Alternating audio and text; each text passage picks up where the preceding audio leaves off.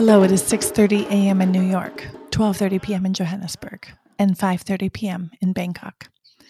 Welcome to a very unique episode of Expat Happy Hour. This is Sunday Schneider-Bean from SundayBean.com. I'm a solution-oriented coach and intercultural strategist for individuals and organizations, and I am on a mission to help you adapt and succeed when living abroad and get you through any life transition. I promised you something dramatically different. In episode 226, The Space Women Crave, I dared to share what I believe. Among other things, I believe that each woman has wisdom inside of her that is hard-earned, wisdom and experience that is underestimated at best, undervalued at worst. I believe that this wisdom may be buried under layers of shame, humility, or self-doubt, and thus has not yet seen the light of day, nor reached the capacity to fully touch other women's lives. I believe that each woman has hard-earned life experience, and if shared, the resulting wisdom from this collected insight could benefit another woman to overcome similar challenges. I shared with you how deeply I want to live in a world where women are in relationship across generations and nurture those connections to gain fresh perspective and learn from the other's hard-earned experience, a safe place where we all have the courage to ask questions that are on our hearts and minds, but do not feel like we have permission to ask. So this episode continues to be driven by that question. What do we discover when we get women across generations together and we have open and deeply honest conversations? Today is the first step in discovering that together. In this very special series, I am joined by René Washington. René is a master's certified life coach, speaker, author, and Renaissance woman. Her zone of genius is coaching women through successfully navigating major life transitions by breaking down mental blocks, keeping them from achieving their goals and dreams. Yet, today, she joins me as René. She's accepted my invitation to speak unfiltered, openly and vulnerably, woman to woman, about her own journey. In less than 40 minutes, I walked away feeling like I had just downloaded decades of wisdom, because it's exactly what happened. And now you get to listen in. All right, René, the first question I have to ask you is, your signature on your email basically punched me in the face one day. When we were organizing another event, I read your signature. It says, "You cannot fix what you cannot face." Yes. Celebrate or create the life you want to celebrate. Do you mind telling me a little bit about the background to that signature? Yes, because it punched me in the face. So I saw it not exactly worded that way, but and I worded it that way because it is just a succinct reminder is that until we confront ourselves, because, that's the work that I do is, going in that inner lens. And it's a reminder to myself and to anyone who happens to come across my work that it's really like a wake-up call. It's the cliche, but it's true. It's a wake-up call because, as you know, we work with people who are being nudged to make change. Mm-hmm. And, when something is really sticking you and continues to bubble up and you just continue trying to suppress it, it's not going to leave you alone until you deal with it. Right. And so that's a message to me every day too. In addition to, yes, I've had clients say, "Ooh, this is why I'm calling. This is why I'm calling you. This is why I'm reaching out to you. This is why I'm responding, because it's time. It's time." It's and time. it won't go away. Right. Unfortunately, I've tried. I know, right? Oh my gosh. I'm the queen of avoidance. But I think denial is a wonderful yes, thing. it is. So now when, you were so kind to offer your time today because of this inner passion that I have to explore what happens when we actually open up conversations, true from the heart conversations, right? About our lives and what's hard. And when I saw some of the things that you shared, I thought I have got to talk to you because here's what I'm seeing from the outside. And you tell me, if it's different from what really happened. But what I read from what you shared was life was going along splendidly until 45. You had a mild to severe stroke. Yes. Probably an aha moment. You left your marriage, lost your mother, Yes. left corporate, and then Yes. started your own business. Like, yes. what? Yes. So can we back up there? Like, can you lead me to that moment where you were confronted with your health in a way that you probably had never expected? And what did that unleash in you? Yes. I had lived a really great, non-dramatic life. I am the oldest of two siblings. I was raised in a military family. My parents were middle class, both worked, had good long careers, and life was good. I got married when I was 25, and right after that, got the job that became my corporate career. And, my motto was, we're not here for a long time, just a good time. And that's, and that's just kind of how I rolled. Like, life is wonderful. And I was actually, I felt some level of guilt about that because I had friends who were going through really major traumatic kind of things. And I was someone who always felt like that if something was bothering me, but compared to what I know other people are going through, I don't have anything to complain about. And that's just, how it was. And my marriage I was married for 21 years. And for probably 17, 18 of those years, it was really good. I mean, he was a good guy. We had a good marriage.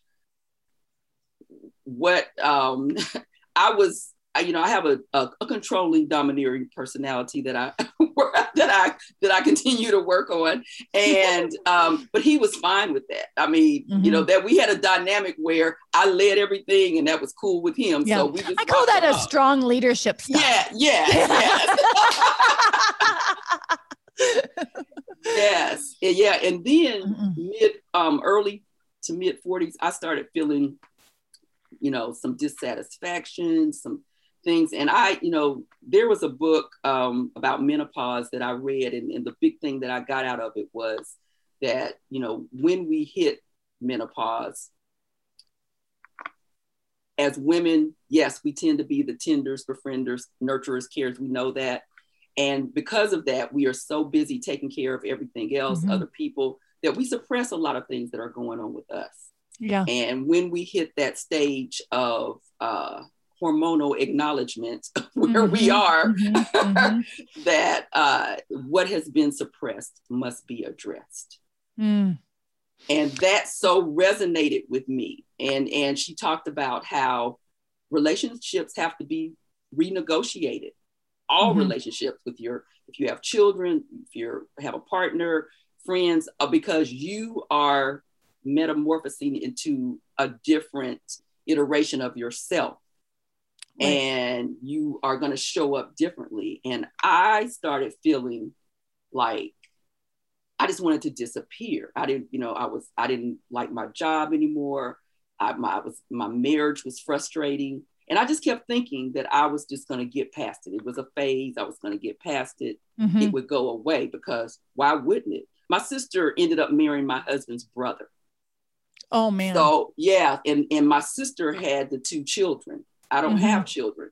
So our family was those two Tight. families, yes, deeply entwined. Yes. Wow. Okay. So I need to pause there because one, when you get married, it's till death do you part. And I'm doing air quotes, right? So there's, by the way, when you get married at 25, your prefrontal cortex isn't even fully developed by that time, right?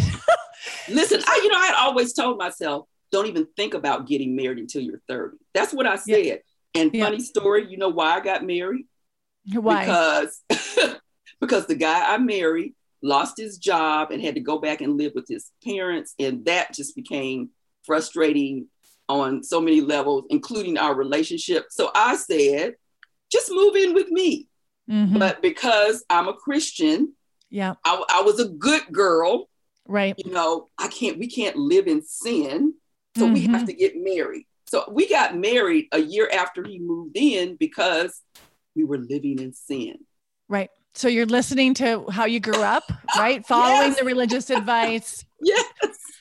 And then, okay, but here's the thing. So you wake up one day and you're like, actually, I've been suppressing this. I'm not as happy as I wanted to. That must be terrifying. Oh, it was. Because I'm guessing it wasn't an abusive relationship. No, it wasn't something you'd escape. Exactly. That was the thing. I didn't have the socially accepted excuse. Right.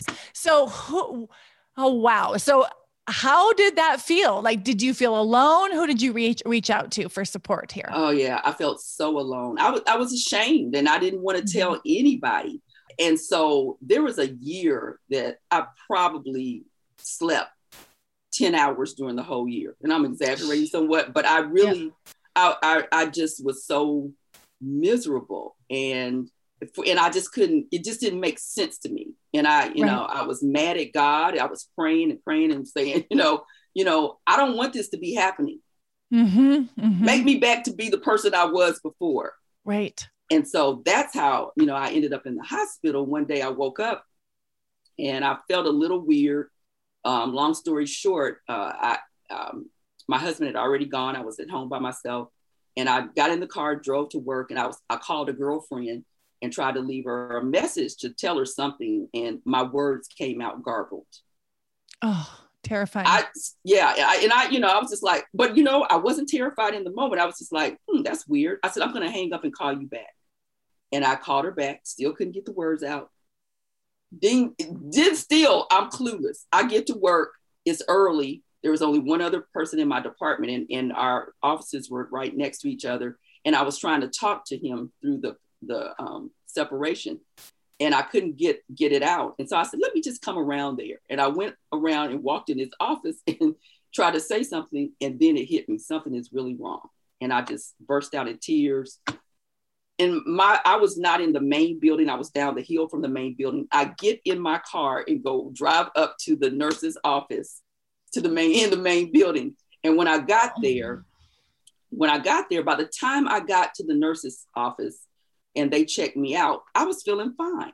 And she came in and said, you are in the midst of having a major stroke. Wow. The ambulance has been called. You're going to the hospital. Mm-hmm. I felt perfectly fine then. I didn't believe her. Even the ambulance driver was like, because this was on a Monday, he was like, you partied too hard this weekend and you just want to, you just want some time off, which when I think about that wasn't really funny, but I didn't look like anything was wrong with me. And when I got to the hospital, the neurologist said, yes, you're in the midst of having a stroke. Wow.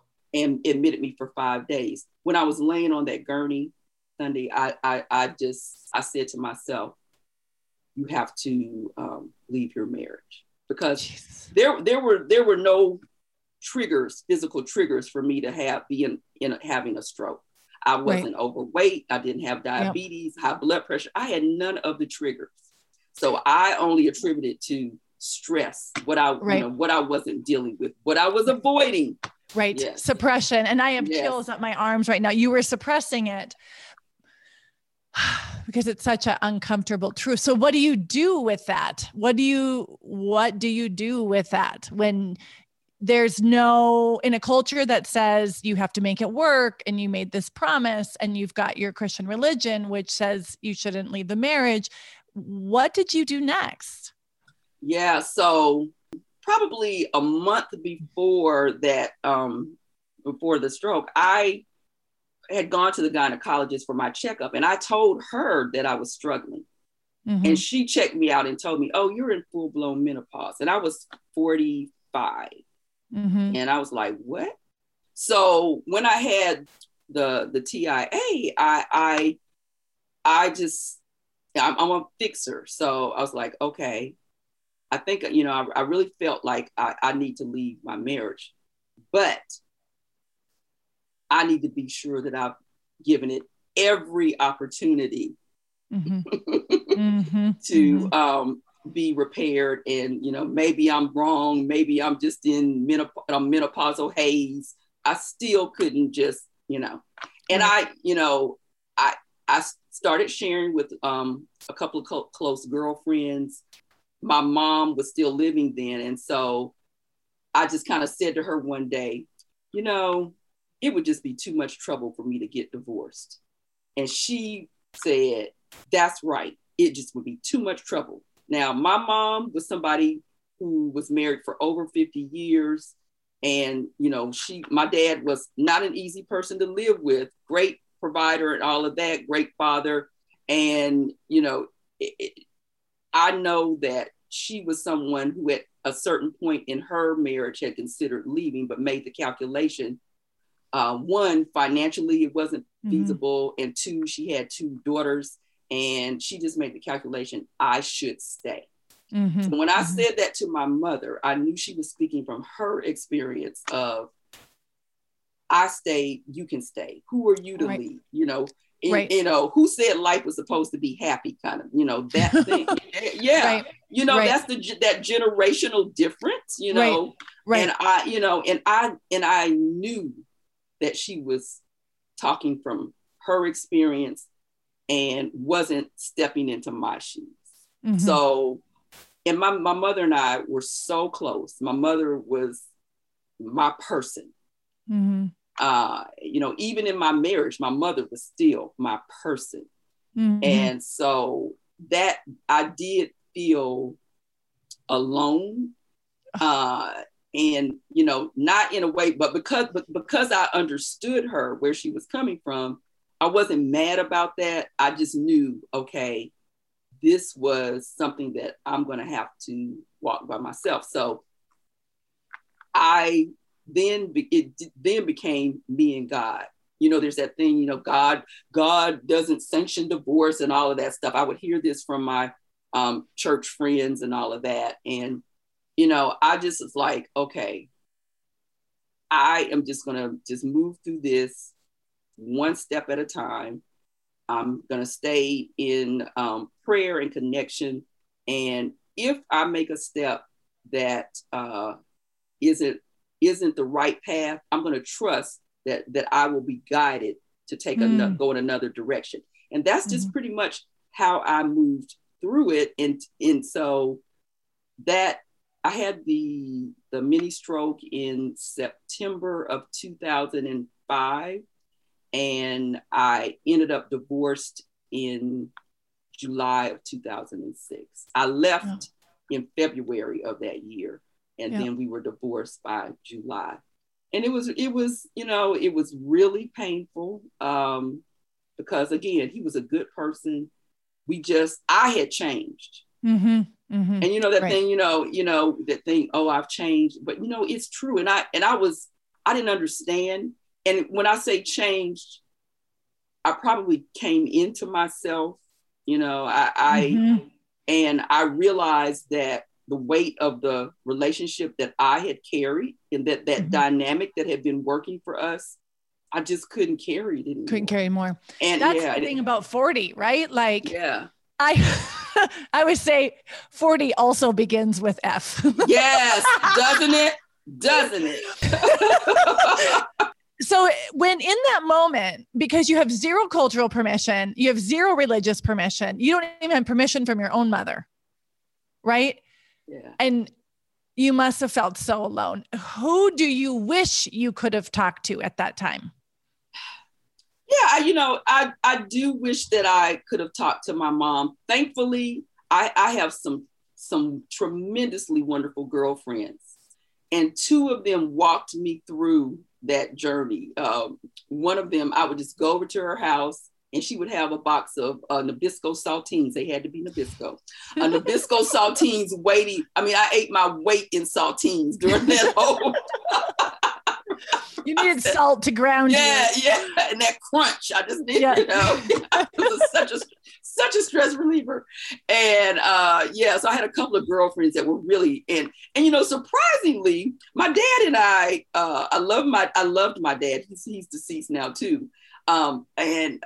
He was a tough person. And so we were kind of, we had our little, because I have a lot of him in me. And I just would always say, but thankfully it was tempered by my mother's goodness and sweetness.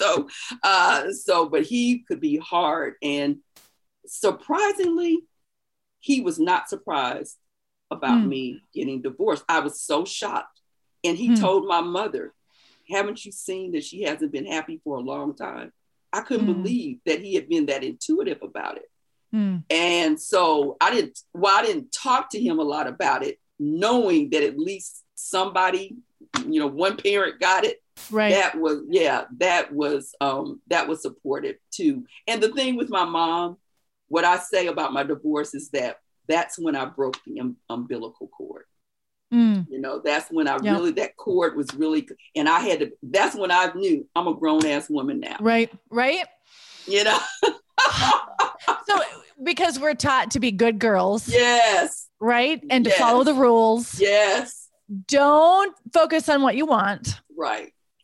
And sacrifice. Think about the greater good for everybody else. Honestly. And anything else is selfish. Yes. Oh my gosh. Yes. So how did you break those chains? Yeah. By doing what was best for me. By really going in. And that's why I'm such a believer, on doing that inner work. We never can stop doing it. It's hard, it's painful, and it is so necessary. I just, now we call it different things. I call it body compass and intuition, first right mind, inner compass, spiritual GPS, whatever you call it. That is now my guiding light. And, regardless of where you are in a faith practice, if you may not have one, I do. So my, mine connects directly to my faith practice and my relationship with God. And so that is always going to be, I don't care if I've agreed to take a trip or do something or whatever, but in the moment I get this inner leading, like, this is not right. I will bow out. I was talking to a girlfriend yesterday about signing up for something or getting involved. And I said, the one thing that I always know, if I say yes, I'm not a flighty person. So I think through things before I say yes. And I do honor commitments. If it's something though, that I'm involved in and, I'm just like, this really isn't for me, I will quit. I love Beyonce's song, Freedom. Because, she says a winner doesn't quit on herself. We may quit things. We may quit relationships. We may quit memberships. We may quit things outside of us, but never quit on yourself. And that's what that taught me. I just want to pause there for a second, because that is not a message that we get very often. I know. Right? We are not taught how to not quit on ourselves. We're actually rewarded. Yes. And who came up with that? Some white man 1,000 years ago. So it's connected to some kind of war related thing, Right. Some antagonist. Exactly. Yep. And now we just have this thing, never quit. Right. But on yourself, never quit on yourself. Right? And why don't we have relationships where we actually want to make sure our partner doesn't quit on themselves? Right? Why don't we actually teach, or in our relationship say, we're going to be in this for each other's growth, right? Yes. So that you don't quit on you and I don't quit on me. And if one of those things is ever in conflict, we got to shift something. I don't feel like we're too graspy. Yes. And, I remarried, and the husband I have now, he is that. When I just, I ended up quitting corporate and all of that. And I ended up becoming a life coach. And he didn't understand that. He was like, "You're retired. Why are you working?" So I didn't get that. And so at first, I had to go in and stay true to me. And I had to talk about it with other people because he didn't get it. But after seeing my commitment to it and all that I was doing and the impact that I was having, now he's, he is Team René, so, and he, he is so, because he had a long, glorious career that he loved. And now he's like, I just want to wake up and do whatever I want to do. But if you want to do that, so what can I do to help you? And so that's great. And so that is true, to be connected to people in your life that whether they don't have to understand what you're doing, they just need to understand your passion for it, and they can support the passion without getting the thing.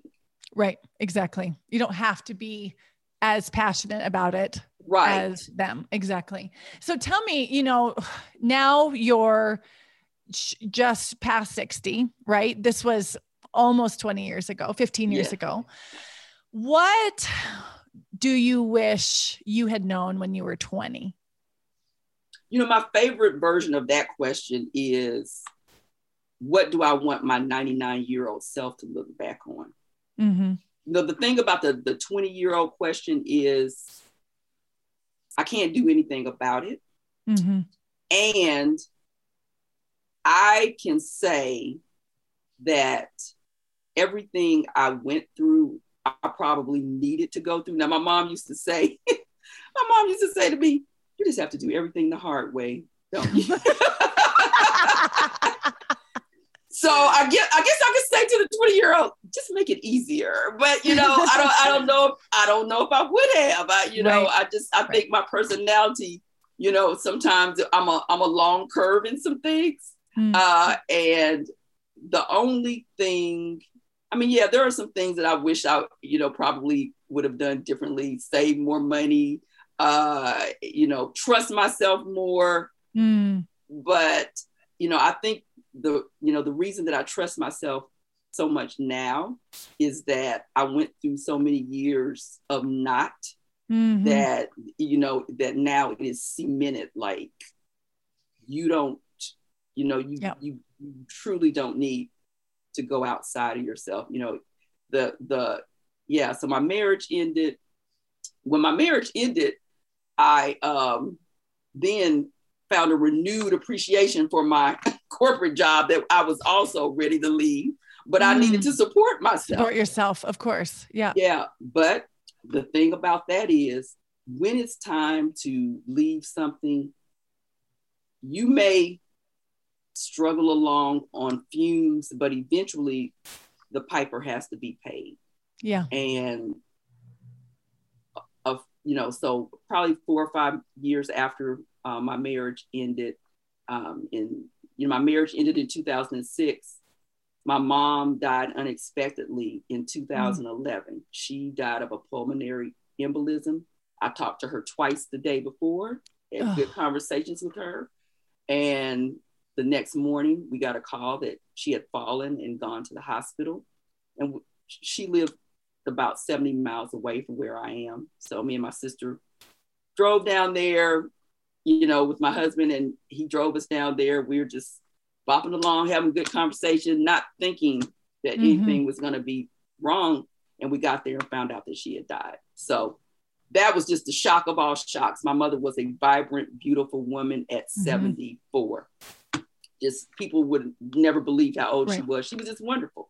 And so that, going through that process of grieving her death, the lesson I got from that was, because we say life is short. I used to say life is short. Now I say life is arbitrary.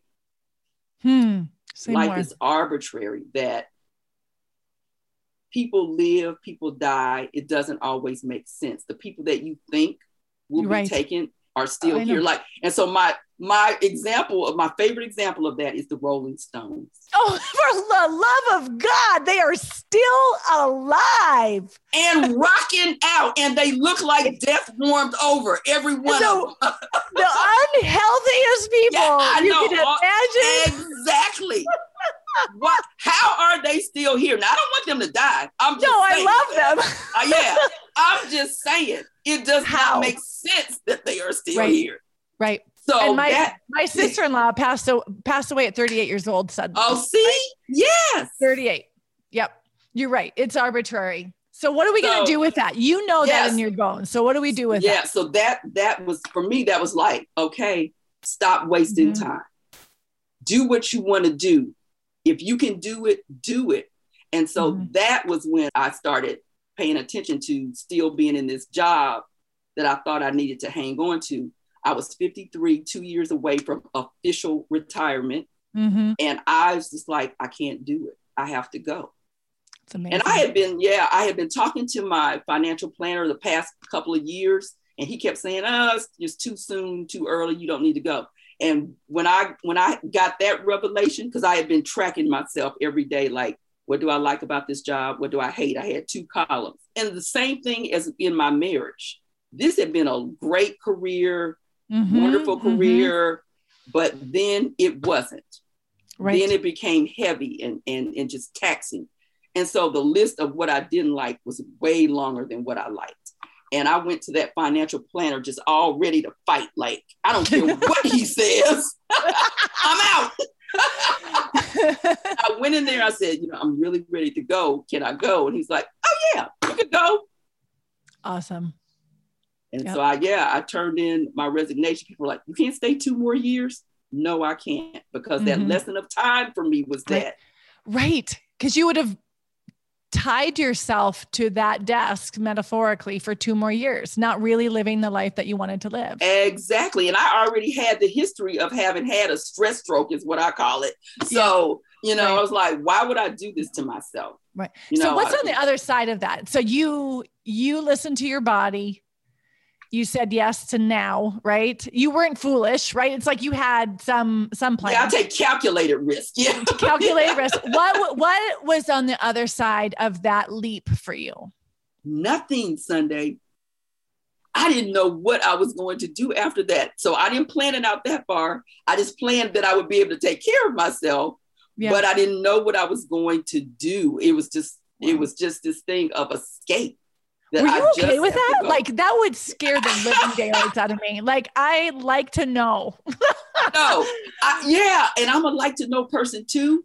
But I just trusted that what was next would appear. Wow. And so that first year, I had gotten involved in a local museum and gotten in this art group. And that first year, I traveled to art exhibits around the country, just having a good old time. Sounds amazing. Yeah. Yeah. And then eventually people kept contacting me because I was a coach internally in the company.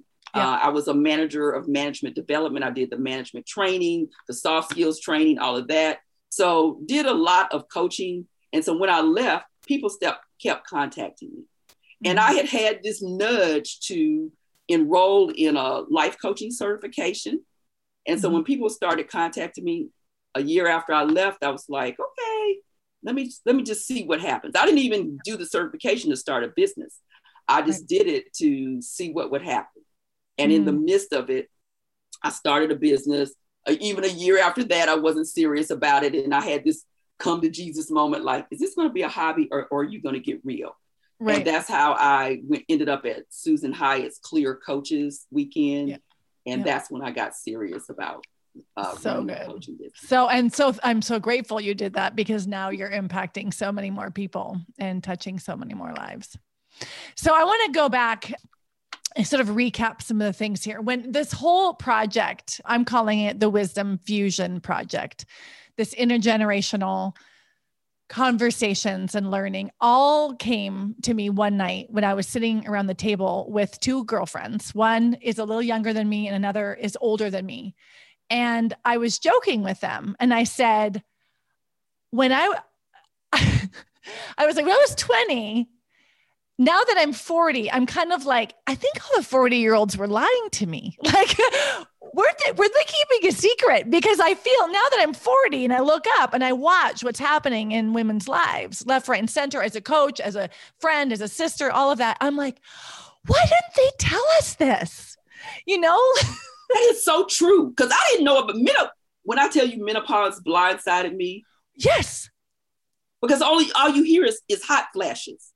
It's 13 years long. I didn't find that out until last year.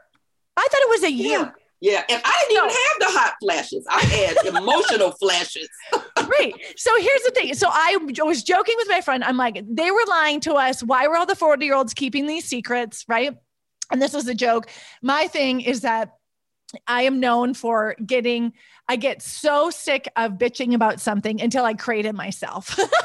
So I was like, we need to talk to each other more. I know we used to, millennia ago, centuries ago, other areas of the world. Yes. Why aren't we doing that now? Because if this woman that I was talking to, she's now on the other side of menopause, and now her husband and her at home, and he's not working. And now she has him at home all day long. And she's like, I wish I had a woman I could talk to who has been through this. Right.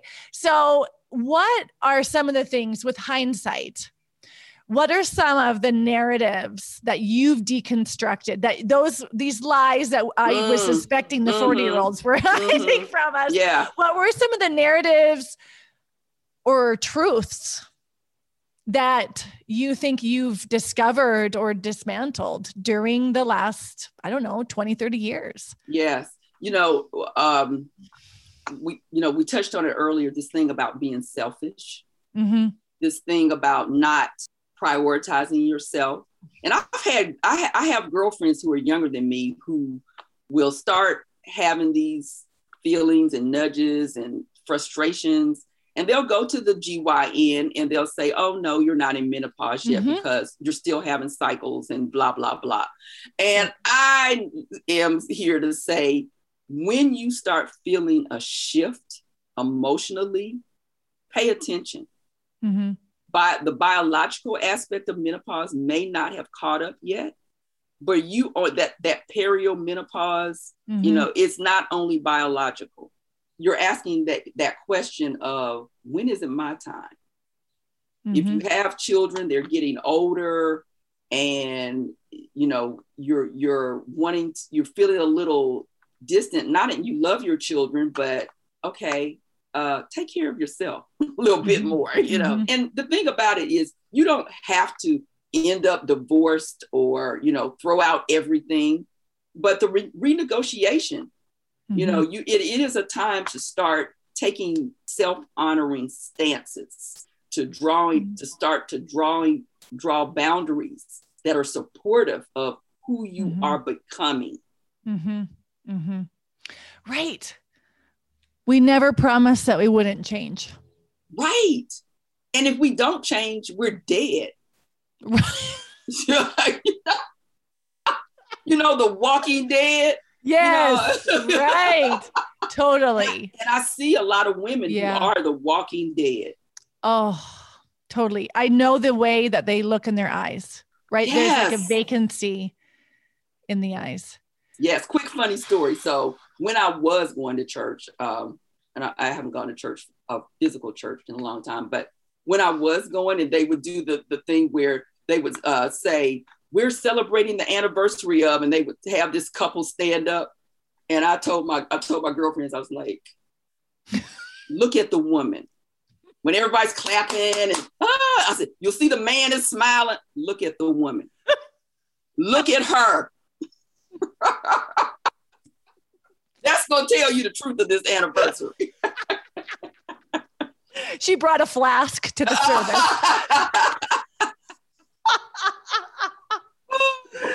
Oh man, we have so much undoing, right? If I'm sort of taking in what you've said, thank you for sharing all of this wisdom. Because it's been hard earned. I know it has. I love your mission. I love this so much. It is just so necessary and needed. Mm-hmm.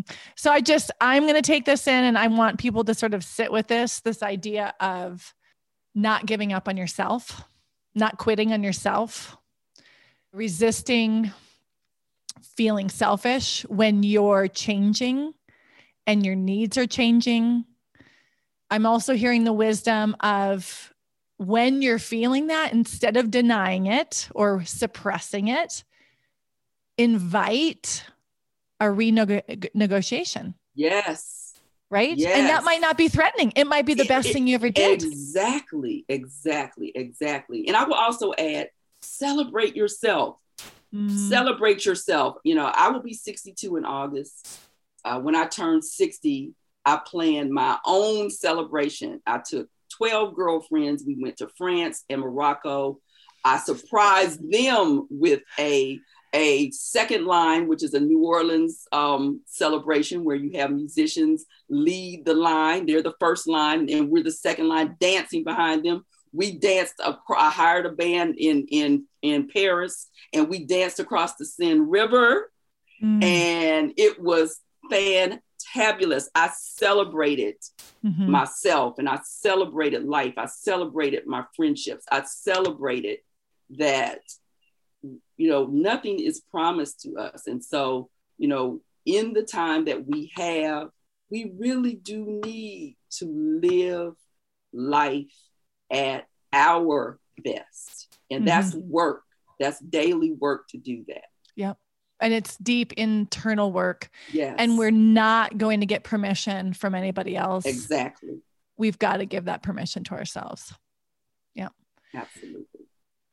It rolls off easy from the tongue, but I understand how hard that is and how courageous that is. So yes, you're an inspiration. Thank you. And in showing up for yourself, you show up for others. I tell women all the time, this thing about being selfish, every woman that I know that is tapping into what they're passionate about, it always benefits others. Yeah. It always brings others with them. Yep. Totally. I always say it's selfish is so far away. You're in selfless or self-sacrifice. Yes. Selfish is so far away. If you ran 100 miles toward it, you would land at self-care. Exactly. Right? You are not towards selfish. Wow. So I want you to know what an inspiration you are, because when I read some of the things that you shared around this health crisis, the choice that you made around your divorce, the loss of your mother, how you have continued to process that, the courage to leave corporate, and now this is where the inspiration is like, look at how on fire you are now. Look at the joy in your life now. Yeah. Look at whose lives you're impacting. And that gives me so much inspiration, because those moments of hardship and challenge doesn't mean it's going to stay. On the other side, right? I'm guessing is even more beautiful than absolutely what was before. Absolutely. Yep. Yes. Wonderful. So thank you so much for being here. Without putting you under pressure to come up with something, really clever, I'm just curious if there's any last words you'd like to leave to me or to our listeners. I'll just leave everyone with my mantra. Let your shit go. Let your shit go. And live that life you've been craving. Yeah. And do that now. That's right. Thank you. Thank you so much. Thank you, Sunday. This was wonderful. This conversation with René leaves me feeling inspired, hopeful for every woman out there who's going through some mind-bending challenge. Her life at 60 plus is a testament to what is possible. It's a beacon of hope of what happens when you stay committed to not quitting on yourself. Now, René is amazing, and you can see that in the interview. So if you want to find out more about her, you can find her at careertriagehq.com or check out her book, Take the Trip, 4 Journeys Every Midlife Woman Needs to Live in Purpose and Freedom. And I promise I'll share that with you in the show notes. So again, René, just another shout out to you. My heartfelt thank you to you for sharing your time and wisdom with me and with our listeners. If you want more of this, stay tuned because next week we dive in deep with another amazing woman and get to learn from her hard-earned wisdom. This is all part of something much bigger, what I'm calling the Wisdom Fusion Project. In June, my business celebrates its 8th business birthday, and so I can celebrate. I'm offering a gift to my community, and it's like a gift to myself. This is an intimate and invitation-only 6-week intergenerational learning experience among women. You can learn more by going to the link. Wisdom Fusion is in the show notes. There is no cost because, again, this is my gift for my 8th business birthday, but spots are limited. So apply if you feel called. It is certain to be transformative. You'll discover new facets of yourself, learn from other women's hard-earned wisdom, share your journey and support others who just might need it, discover you're not alone in your challenges, become part of an intergenerational community of women to call upon in the future for support, and redefine womanhood on your own terms. You are invited. So if this resonates, check it out or share it with the women that you love. We're talking women of all ages, from 20 to 70 plus, are invited to apply. They are encouraged to apply.